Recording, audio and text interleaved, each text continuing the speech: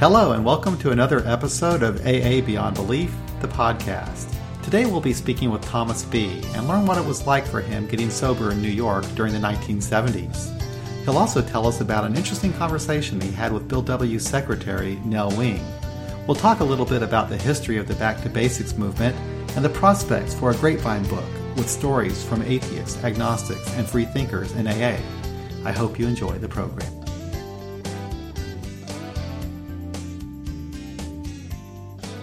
Thank you for joining me today. I look forward to talking to you. I've been looking forward to it for a while. I've read some of what you've written online, and you have a really interesting life. You've lived through some interesting times. Yeah, it has been interesting. Yeah, much more so than mine. A first point of view and a general point of view. So I always start these conversations by asking the person to tell me a little bit about their story. So if you'll tell me about, your background and what got you into AA and so forth. Well, I'll go back to I was born into a Southern family of Southern Baptists and Protestants who, when I was hit puberty and my mother converted to Catholicism, and I just kind of trundled off and converted with her because my best friend was a Catholic. In Jackson, Mississippi, and went to Catholic high school and to a Jesuit college. And the Jesuits actually turned me into agnostics to question everything. And early on, I began drinking at age 13, 14, and my earliest experiences with alcohol were not only unmanageable, I came by the end of high school to describe them as unbearable.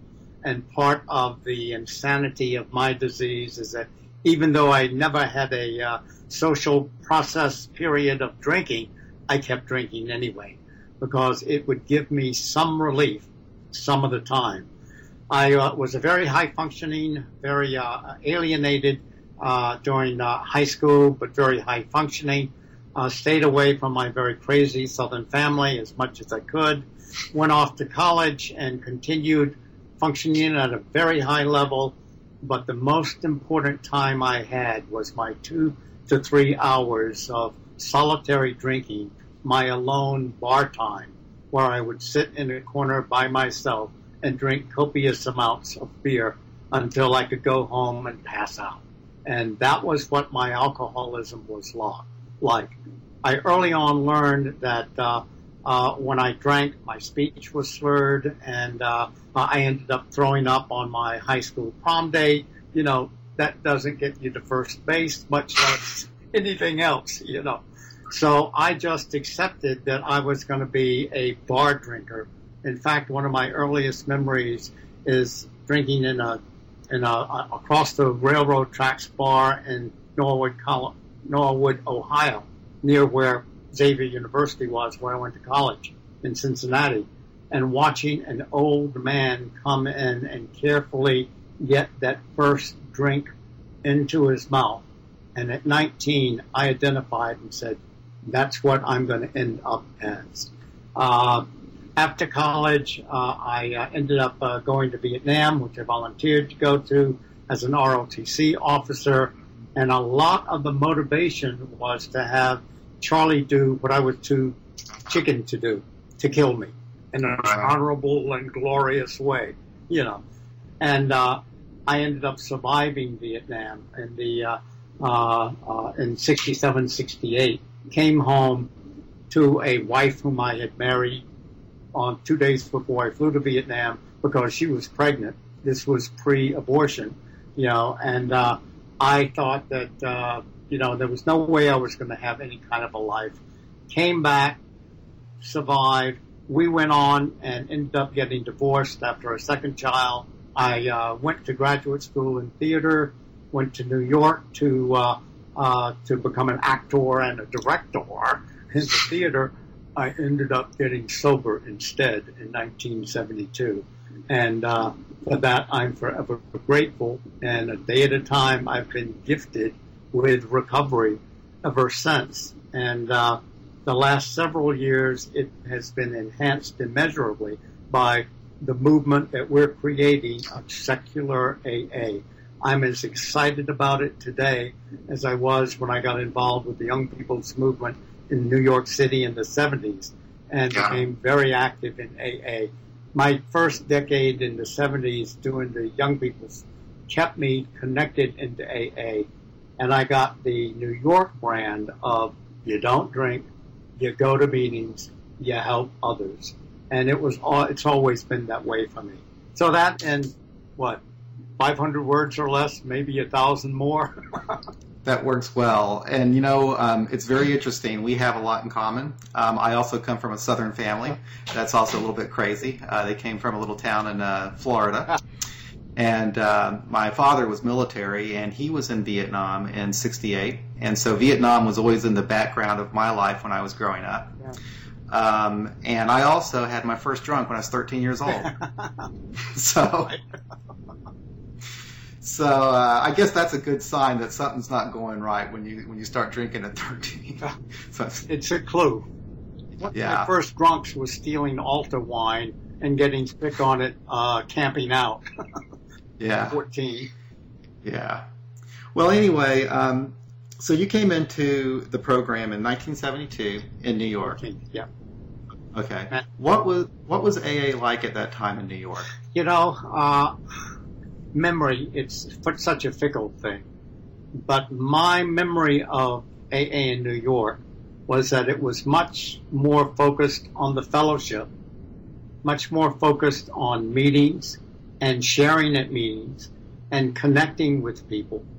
There wasn't the kind of dogmatic emphasis that AA has become increasingly in the last 25 to 30 years with the, quote, back to basics movement, right. And focusing on the precise directions as they are expounded in the first 164 pages of the Big Book.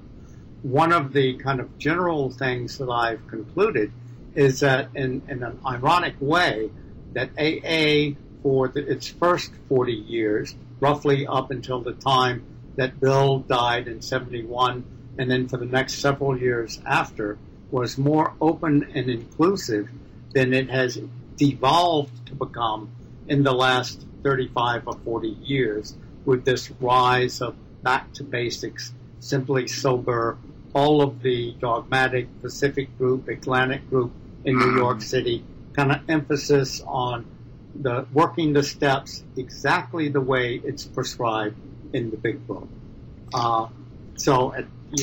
That's just a conclusion I've come to.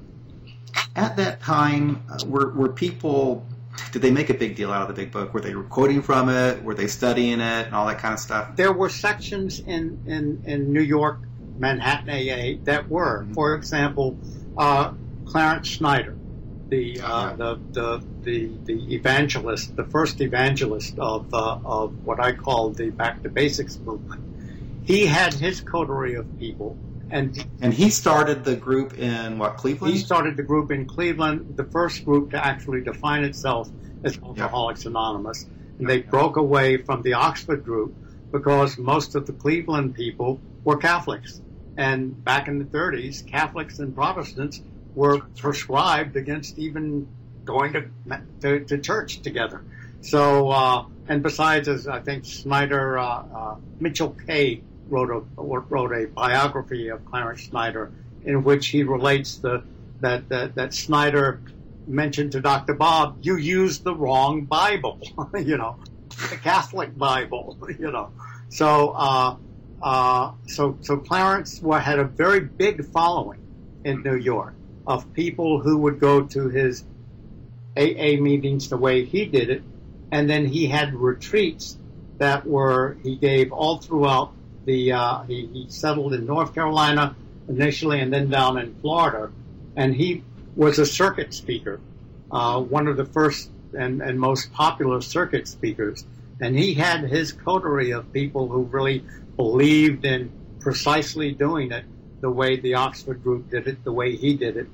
And he was one of the first of the back to basic kind of movement. That is very interesting. I never really realized that he was the key ingredient to all of that back to basic stuff. He was one of them. Yeah. Also, it included Bill Deet, who was AA number 3 in Akron. Really? Yes. And Henrietta Seiberling, Yeah. who, well, she had a strong dislike of Bill and was very judgmental of Bill all throughout her life. And in the 50s, Clarence and Bill Dee and Henrietta Seiberling tried to inculcate throughout AA a back to basics movement. But my sense is because of the charismatic cult of personality that Bill had, they weren't able to gain traction. Bill He was loved by the fellowship. Bill was loved universally by the fellowship all throughout. And I guess, okay, so he died like in what, 72? 71? A year before I came into AA. And Clarence lived many years after that. Didn't he live like into the 80s? So I think 19... sometime in the late 80s. Yeah, late 80s. Yeah, 80, somewhere in the mid to late 80s. And he had a lot of influence on those who have now become part of the Back to Basics movement. That's really interesting. I never really thought about that. I've read Ernest Kurtz's book, Yeah. and I read a little bit about Clarence. I need to kind of read through that again. That makes a lot of sense because after Bill died, nothing else is going to be written. Only Bill can read. And then Clarence being like one of the first people in AA, of course people are going to follow him, and people seem to love that. This is the way we did it back then, the good old days, the way it should be done. There was Clarence, and then another very strong influence during the 80s was the Joe and Charlie tapes. Yes. And now I remember that. Of the Joe and Charlie tapes. You Google Joe and Charlie, and they have Christian-based rehabs all over the country, or had. They may have gone out of business now. Another influence was that Tom, and I'm blocking on his last name, the gentleman who from New York, who worked with Bill and helped Bill to write the 12 and 12, and also did a lot of work with Bill and writing some of the early pamphlets. He became convinced that only a, quote, Christian way of doing the steps could bring about total recovery. And he and his son, I'm just blocking on his name, they have a all addictions recovery program in East Ridge, New York. And so he was also very influential in kind of cementing the original AA into this very kind of narrow Christian doctrinaire AA that it's become in the last 25 or 30 years throughout much of North America. I remember Joe and Charlie. I went to a AA thing in Arkansas, and they were doing a seminar there, and I sat through the one on step 4. Yeah. And I remember they were a big deal. And I was pretty young in the program, and I didn't know. If I were to see that kind of worshiping of people now, I think I would be a little taken aback. But back then, everybody thought they were wonderful. Yeah, it's celebrity. Listen, the speaker circuit in AA is all about celebrity as much as about Hollywood is about celebrity. So it sounds like this was kind of hijacked by the more religious people, and AA was subject to that because we were born from religion. We were born from the Oxford group, and these people are kind of pulling us back there. And there's always been that kind of struggle. And Ernie Kurtz certainly describes it most effectively, in which he describes the Akron style AA as being back to basics, and the rest of AA as being much more open and inclusive. And the thing about it is that people don't understand that both Bill and Bob went through a process of evolution. They changed. They evolved into the law. And what's not known is that even Dr. Bob, although he's certainly much more identified with the Oxford Christian way of sobriety, Dr. Bob wrote in one of the early AA pamphlets from Akron, in which he said that the Buddhist way of the Eightfold Path of Buddhism could be substituted for the 12 steps. And he even went on to say it might even work better than the 12 steps, that certainly you're not going to hear that anywhere today when you talk about Dr. Bob. You know. There are some things about Dr. Bob I like, and absolutely. like he, the story about the tradition where there's no requirement for membership. You know, it was Dr. Bob. It was a gay person that was coming to the door. Right. And it was Dr. Bob who said, no, we're going to let this man in. What would the master do is what he said. Right. And they weren't going to let the gay person in. Right. You know. And then also, I don't think Dr. Bob, and if I remember right from Kurtz's book, he didn't really want the big book to be written, actually. He didn't want a book. He thought that was complicating it. Yeah, no. We almost might have been better off without a book. Yeah. Yes. Yeah. So... And the poor guy is stuck in time with the quote that he says where he feels sorry for us atheists. Right. Because that gets quoted at us quite a bit from the... All the time. And that's not really, I believe in my heart, that's not really what he believed. No. And that Bill certainly evolved much more. And he became much more inclusive and even there's some of what has been allowed to be published of his writings from the grapevine and from his correspondence that he wishes that he could rewrite certain sections of the big book. Yeah. And Go ahead. This is something that only I know, and it's hearsay.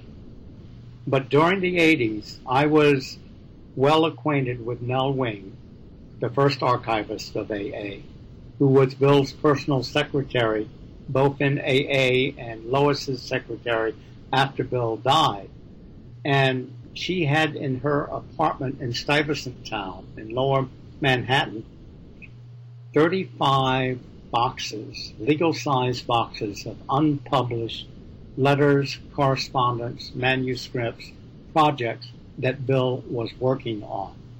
And she told me that during the last 5 years of her and Bill's life, that they were working on a manuscript, a rewrite of the first 164 pages that would be more broadly and not so Christian Oxford group oriented way. She was a devotee of some of the Greek Stoic philosophers. I can't pronounce the one, yes. And I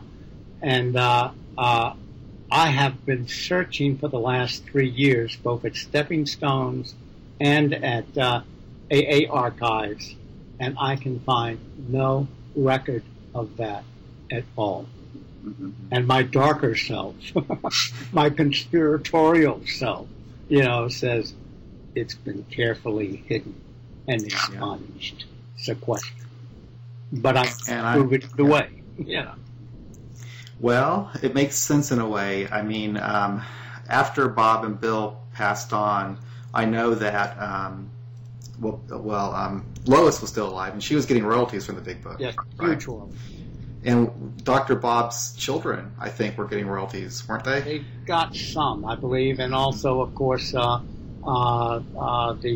until until AA let go of the copyright to the first edition. That's right. So was Helen Wynne, Bill's last mistress.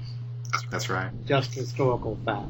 And it's so wonderful because we're human beings. Yeah. Have feet. It's not something to be, oh my God, Bill Wilson was a 13-stepper. He wrote all 13 steps. Yeah, he was, and I know he's a human being, and that's what makes it great. And some of the people I respect the most in AA are the ones that are honest about their foibles.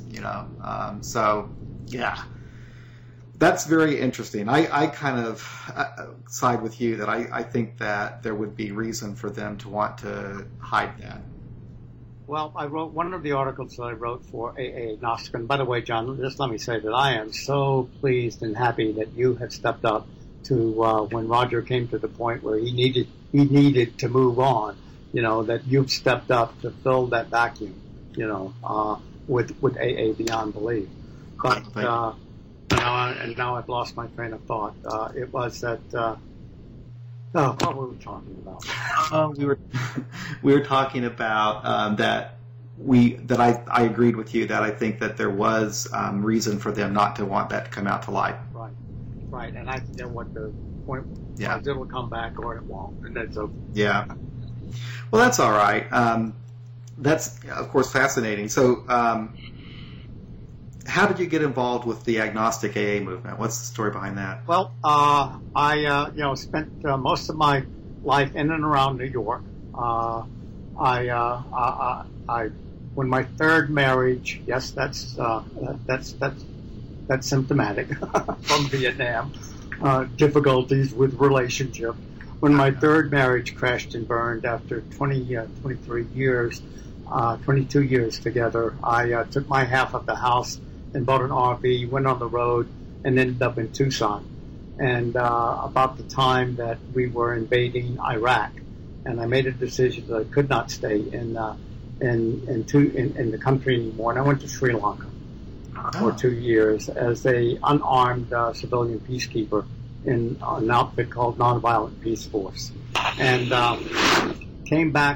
ended up coming back to New York after the stint in Sri Lanka on Long Island, and just continued doing what I had been doing, during the years of the 21st century. In 2009, after the almost meltdown of the economics, I said, it's not a good thing to be on Long Island, which is dependent on daily deliveries of groceries from the mainland, 7 million people or whatever. I'm going to move upstate to Woodstock and start, farming my own vegetable garden, Moved to Woodstock. I never did a vegetable garden, but I met my third wife there, and my fourth wife there, Jill, and we decided to move out to Oregon.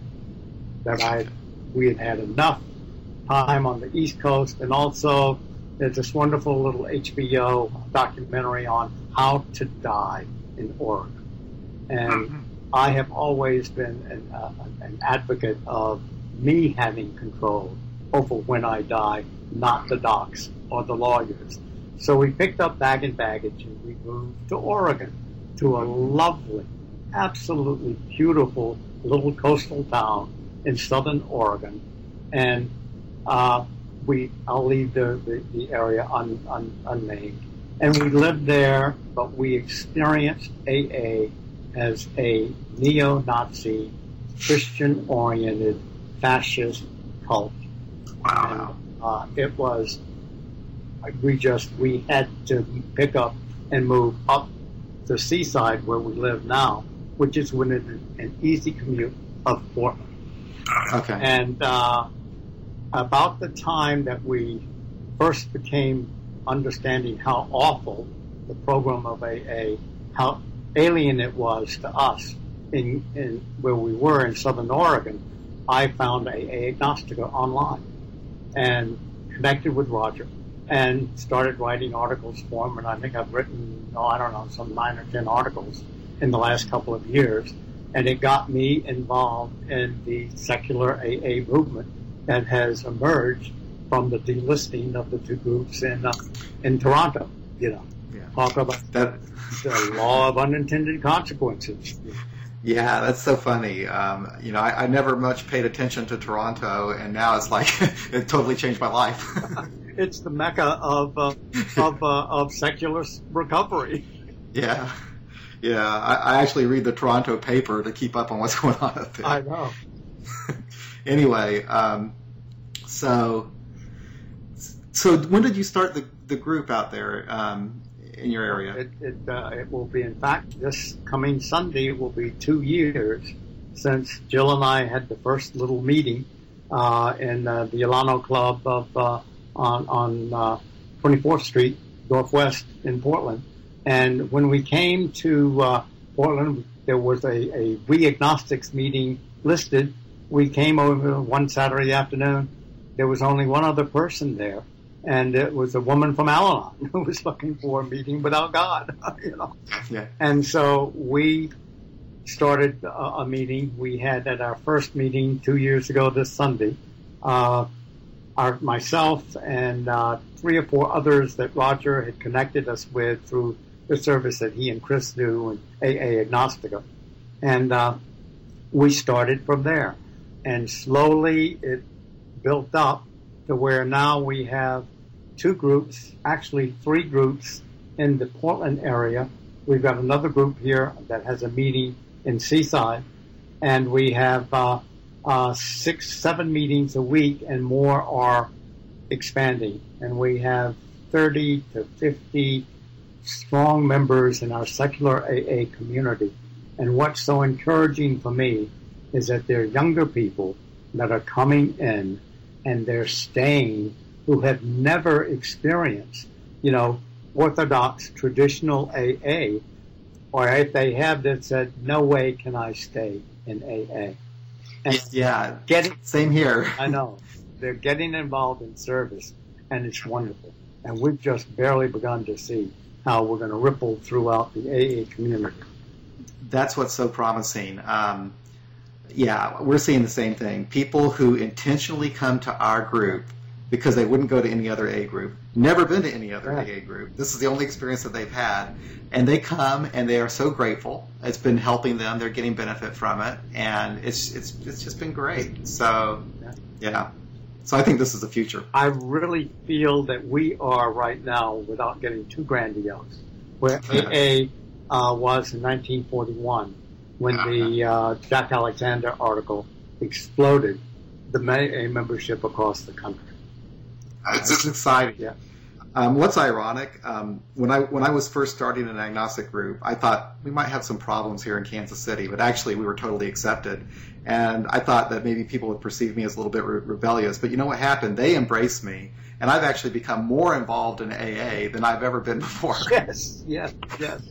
I just finished a 2-year stint as GSR for the Beyond Belief group in Portland that we started 2 years ago. At the first assembly I went to in February 2 years ago, they ended with the Lord's Prayer. At this last assembly I went to last weekend, they ended with the responsibility declaration. And we were able at that assembly to pass on the motion that we had put in the previous assembly for the Grapevine book of our stories. And I thought, before last weekend, maybe a 50-50 chance that it would gain the 2/3 majority required for substantial unanimity. It passed, John, with about 90% A's. Maybe less than 10% voted against it. And from where I came from 2 years ago, after the experience in Southern Oregon, I thought it'll never get that amount of changing. And I remembered what I was saying before. One of the articles I wrote was that the tragic flaw in Bill's concept of service is the second tradition. How's that? AA's only authority is a loving God as he may reveal himself. Yeah. And we know what that's going to be in the majoritarian Christian Oxford group viewpoint. Yeah. Yeah. Talk a bit about the history behind the request for the Grapevine book. Oh, that history is so sordid. It gives me a lot of effort to despair and to think that AA will never be able to change. And yet it's also a history of the perseverance that when an idea is right, that if dedicated people keep pressing for it, it will eventually come, no pun intended, to light. Yeah.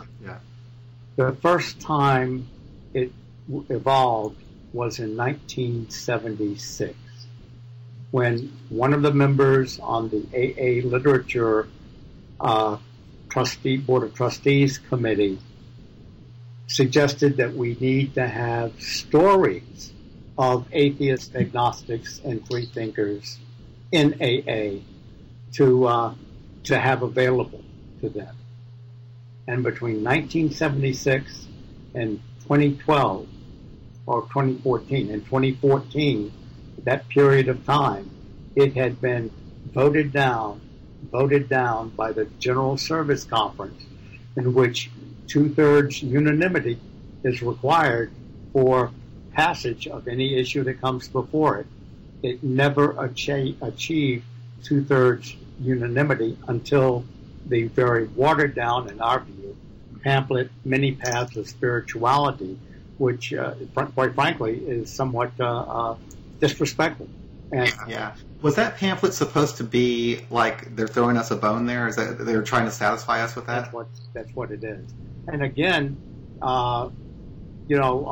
it came up again in 2012. The issue came up again, and AA collected, as I understand it, some 300 stories from atheists, agnostics, and freethinkers. And when it came to the 2013 conference, it was kicked back again and said, no, this is not what we want. And what we got in 2014 was the Many Paths, which doesn't relate our stories. It does have a couple of very salient quotes that put us on the map of AA, but it doesn't include our stories. It has snippets, sound bites, so to speak, of our stories, to include that a Jewish person has no problem at all saying the Lord's Prayer. That's disrespectful. It is, because he'd be like one out of millions. He certainly wouldn't be a Jew. Yeah. And the atheists they quote in there, I don't really think they were really actually atheists who wrote those things. I don't. It's the best that can be done. Our issue is not going to go away. No. And essentially, AA will either change or it will become, as quaint as horse-drawn carriages in Pennsylvania, Okay. Amish country. And then I remembered, because I got copied on it, or Roger posted it, the letter that came from you and Roger and some people from AA Agnostica that went to the Grapevine requesting it, and it was rejected, but without any explanation. It was not rejected by the Grapevine. The Board of Trustees decided, no, we will not put it on the agenda for this year. Gotcha. And I understand it, because at last year's conference and all this past year, major emphasis has been on increasing subscriptions to the Grapevine and Lavinia. And, they didn't want to alienate their base. Right. I mean, it's a matter of politics. It's a matter of persuasion. It's a matter of the reality of they astutely realized this is not the time to bring this issue up for the Grapevine to produce this book. And times are changing now pretty quickly. Yes. Because I think it probably will be an agenda item with the work that you did and Area 53 in Ohio? 53 they also passed it? In Ohio, yeah. So we've got those two delegates that will go to the conference, I guess, and would vote for that. Requested that it be put on the agenda. Now tell me this: I need to understand how this works. You've got the General Service Board and you've got the General Service Conference. Do you understand what those? Well, you've got two sets of trustees: the Grapevine Board of Trustees. You've got the GSO, or the General Service Board trustees. And they run the two corporations, AA World Services, which has its own board, and AA Grapevine, which has its board. And the General Conference is a combination of the staffs of the Grapevine and GSO and all of the delegates that come from in North America, from the number of areas that are in North America and Canada and the USA. And the General Service Board decides what's going to be on the agenda at the conference. It's decided, predetermined. Sometime the deadline is September 15th, and sometime in January we'll find out what the agenda is. Interesting. See, here's what happened in Missouri on this deal, because I was a little bit late getting to the assembly to vote on it, but I went to the last area assembly. And I went to my delegate and I told him what I wanted to do. And at that time I said, I would like to have the entire assembly vote on this to have this recommended, that you vote for it at the General Service Conference. He happens to be the chair of the Grapevine Committee for the General Service Conference. And he told me that it would be better if our area didn't vote on it, because that would allow him to participate in the discussion. Absolutely. So he said what he suggested is that I take it to the Grapevine Committee at the area assembly, ask them to recommend it. And I did that, and they voted for it unanimously to ask him. So he said, okay, he's going to go and try to make it an agenda item on the General Service Conference. So is he on the General Service Board? Does he get to decide that? But see, the way it works is that anyone can write to New York, as last year Roger and I, with Life and Chris and a couple of other people, we wrote to them requesting that this be put on the agenda for last year's conference. So anyone can write in. And if you haven't seen it, I put up on WAFT yesterday, the WAFT Central Coffee Shop, requesting, asking that anyone write in and request that this book be published. Because what Madeline P. discussed at the assembly last weekend is that one of the things that influences what's on the agenda is that when World Services, GSO, gets letters and requests for something from a broad range of people all throughout North America, that alerts them that, hey, this is something that is coming up from the upside down triangle. Yeah. It's cool to see. I really am beginning to have... I've never been involved in service work until now. I worked professionally in the field, and I thought it was a two-head issue that I couldn't really work above the group level until now I'm not working in the field anymore, And every single person that I've met that's been a delegate, I just had nothing but respect for. They're incredible. Yeah, and they really are genuinely being of service, and they're listening to the groups. Yes. So it's very heartening to see this, and it gives me hope that things can change, because even the people, like I'm from Missouri, and it's it's kind of a red state. There's some people that feel differently than me about a lot of things, but they're very accepting of me. When I was at the area assembly, and the last one I think, or maybe the one before, I was acknowledging I mentioned that our group celebrated its first anniversary, and cheers and applause went up. Yeah. Yeah. So it's heartening, and also it's something I've noticed, and there seems to be a change with something's going on with Grapevine, because in October of 2016 they're going to have an issue entirely dedicated to agnostics and atheists in AA. People at the top of our inverted triangle don't get it, and that would be the individual people in the groups, in the GSRs out in the hinterland. The people at the bottom of the inverted triangle, the staff members at Grapevine, the staff members at GSO, people like Phyllis H., who spoke at the Santa Monica conference, Ward Ewing, who spoke at the Santa Monica conference, they get it. They know that AA has got to change from this Christian point of view only and predominantly, or else it will die. Remember, and it's exactly what Bill warned against before he died. Exactly what he warned against. Yeah. And we have ignored that advice. Yeah.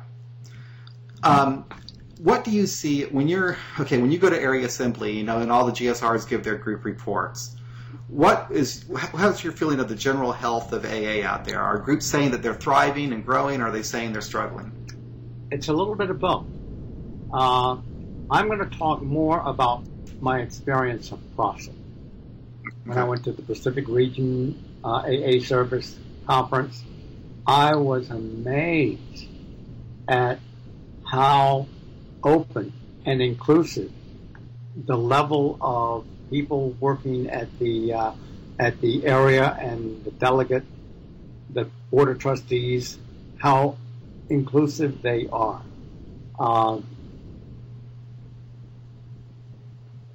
mean, it just blew. So at PRASA, because we have something similar to that, because I guess we're in the southwestern region. Okay, so I don't even know what that is. So who goes to that? Anyone involved in general service work. GSRs, DCMs, area committee members, any AA members can go. And delegates? Delegates, yeah. So is it like, do they do anything that actually goes up through the General Service Conference, or is it like a convention type thing? It's more like a convention type thing.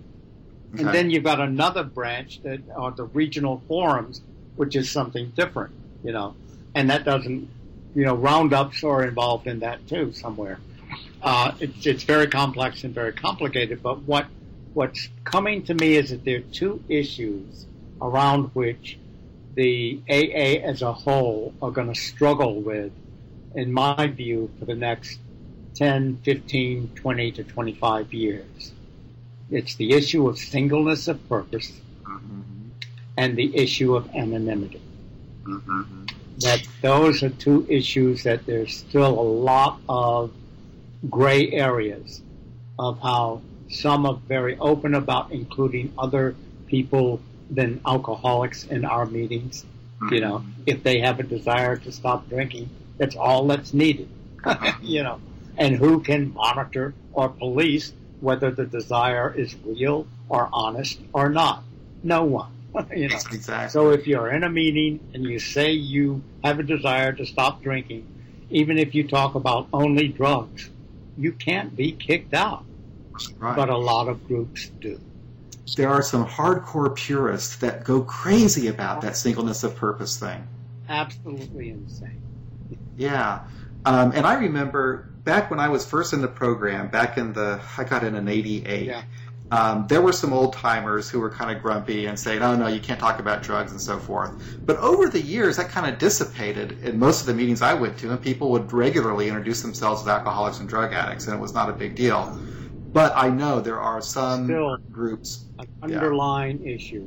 And people who were so hardcore about that issue, no drug addicts, that just indicates their ignorance of the Big Book.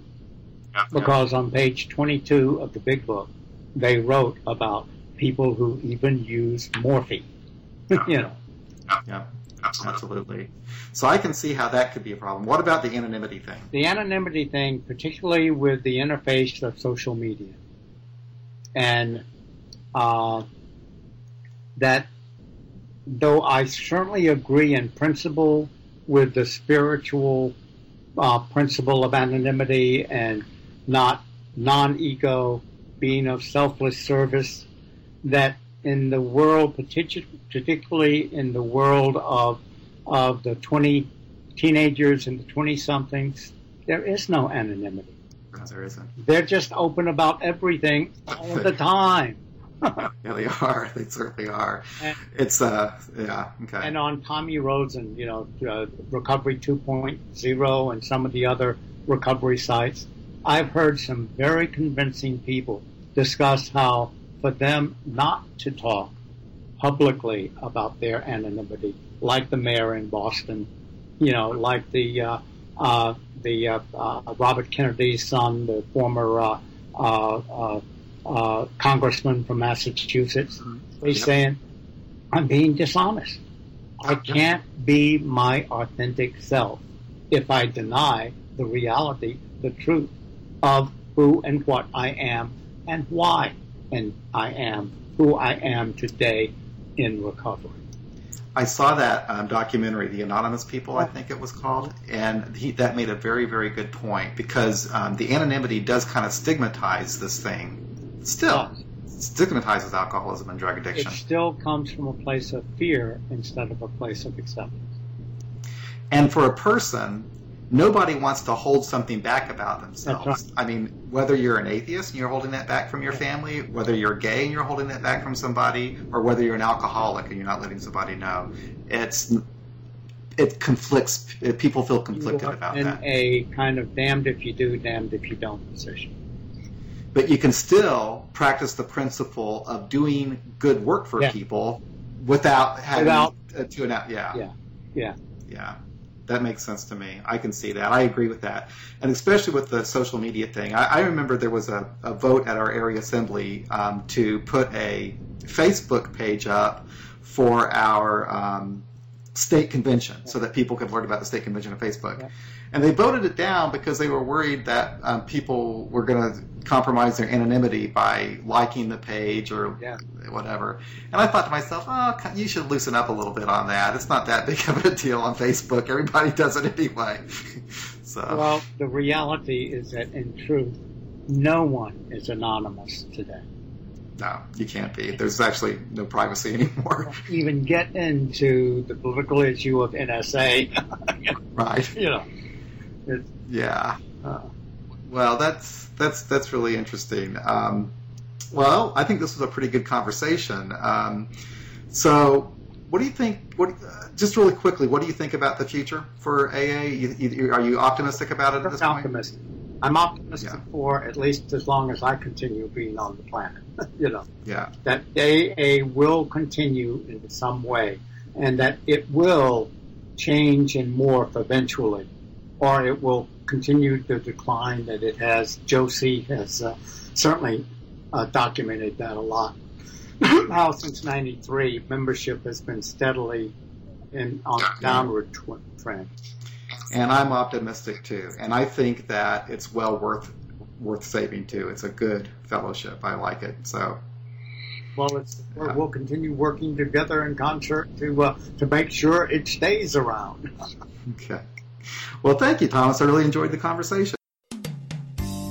And that's it for another episode of AA Beyond Belief, the podcast. Thank you.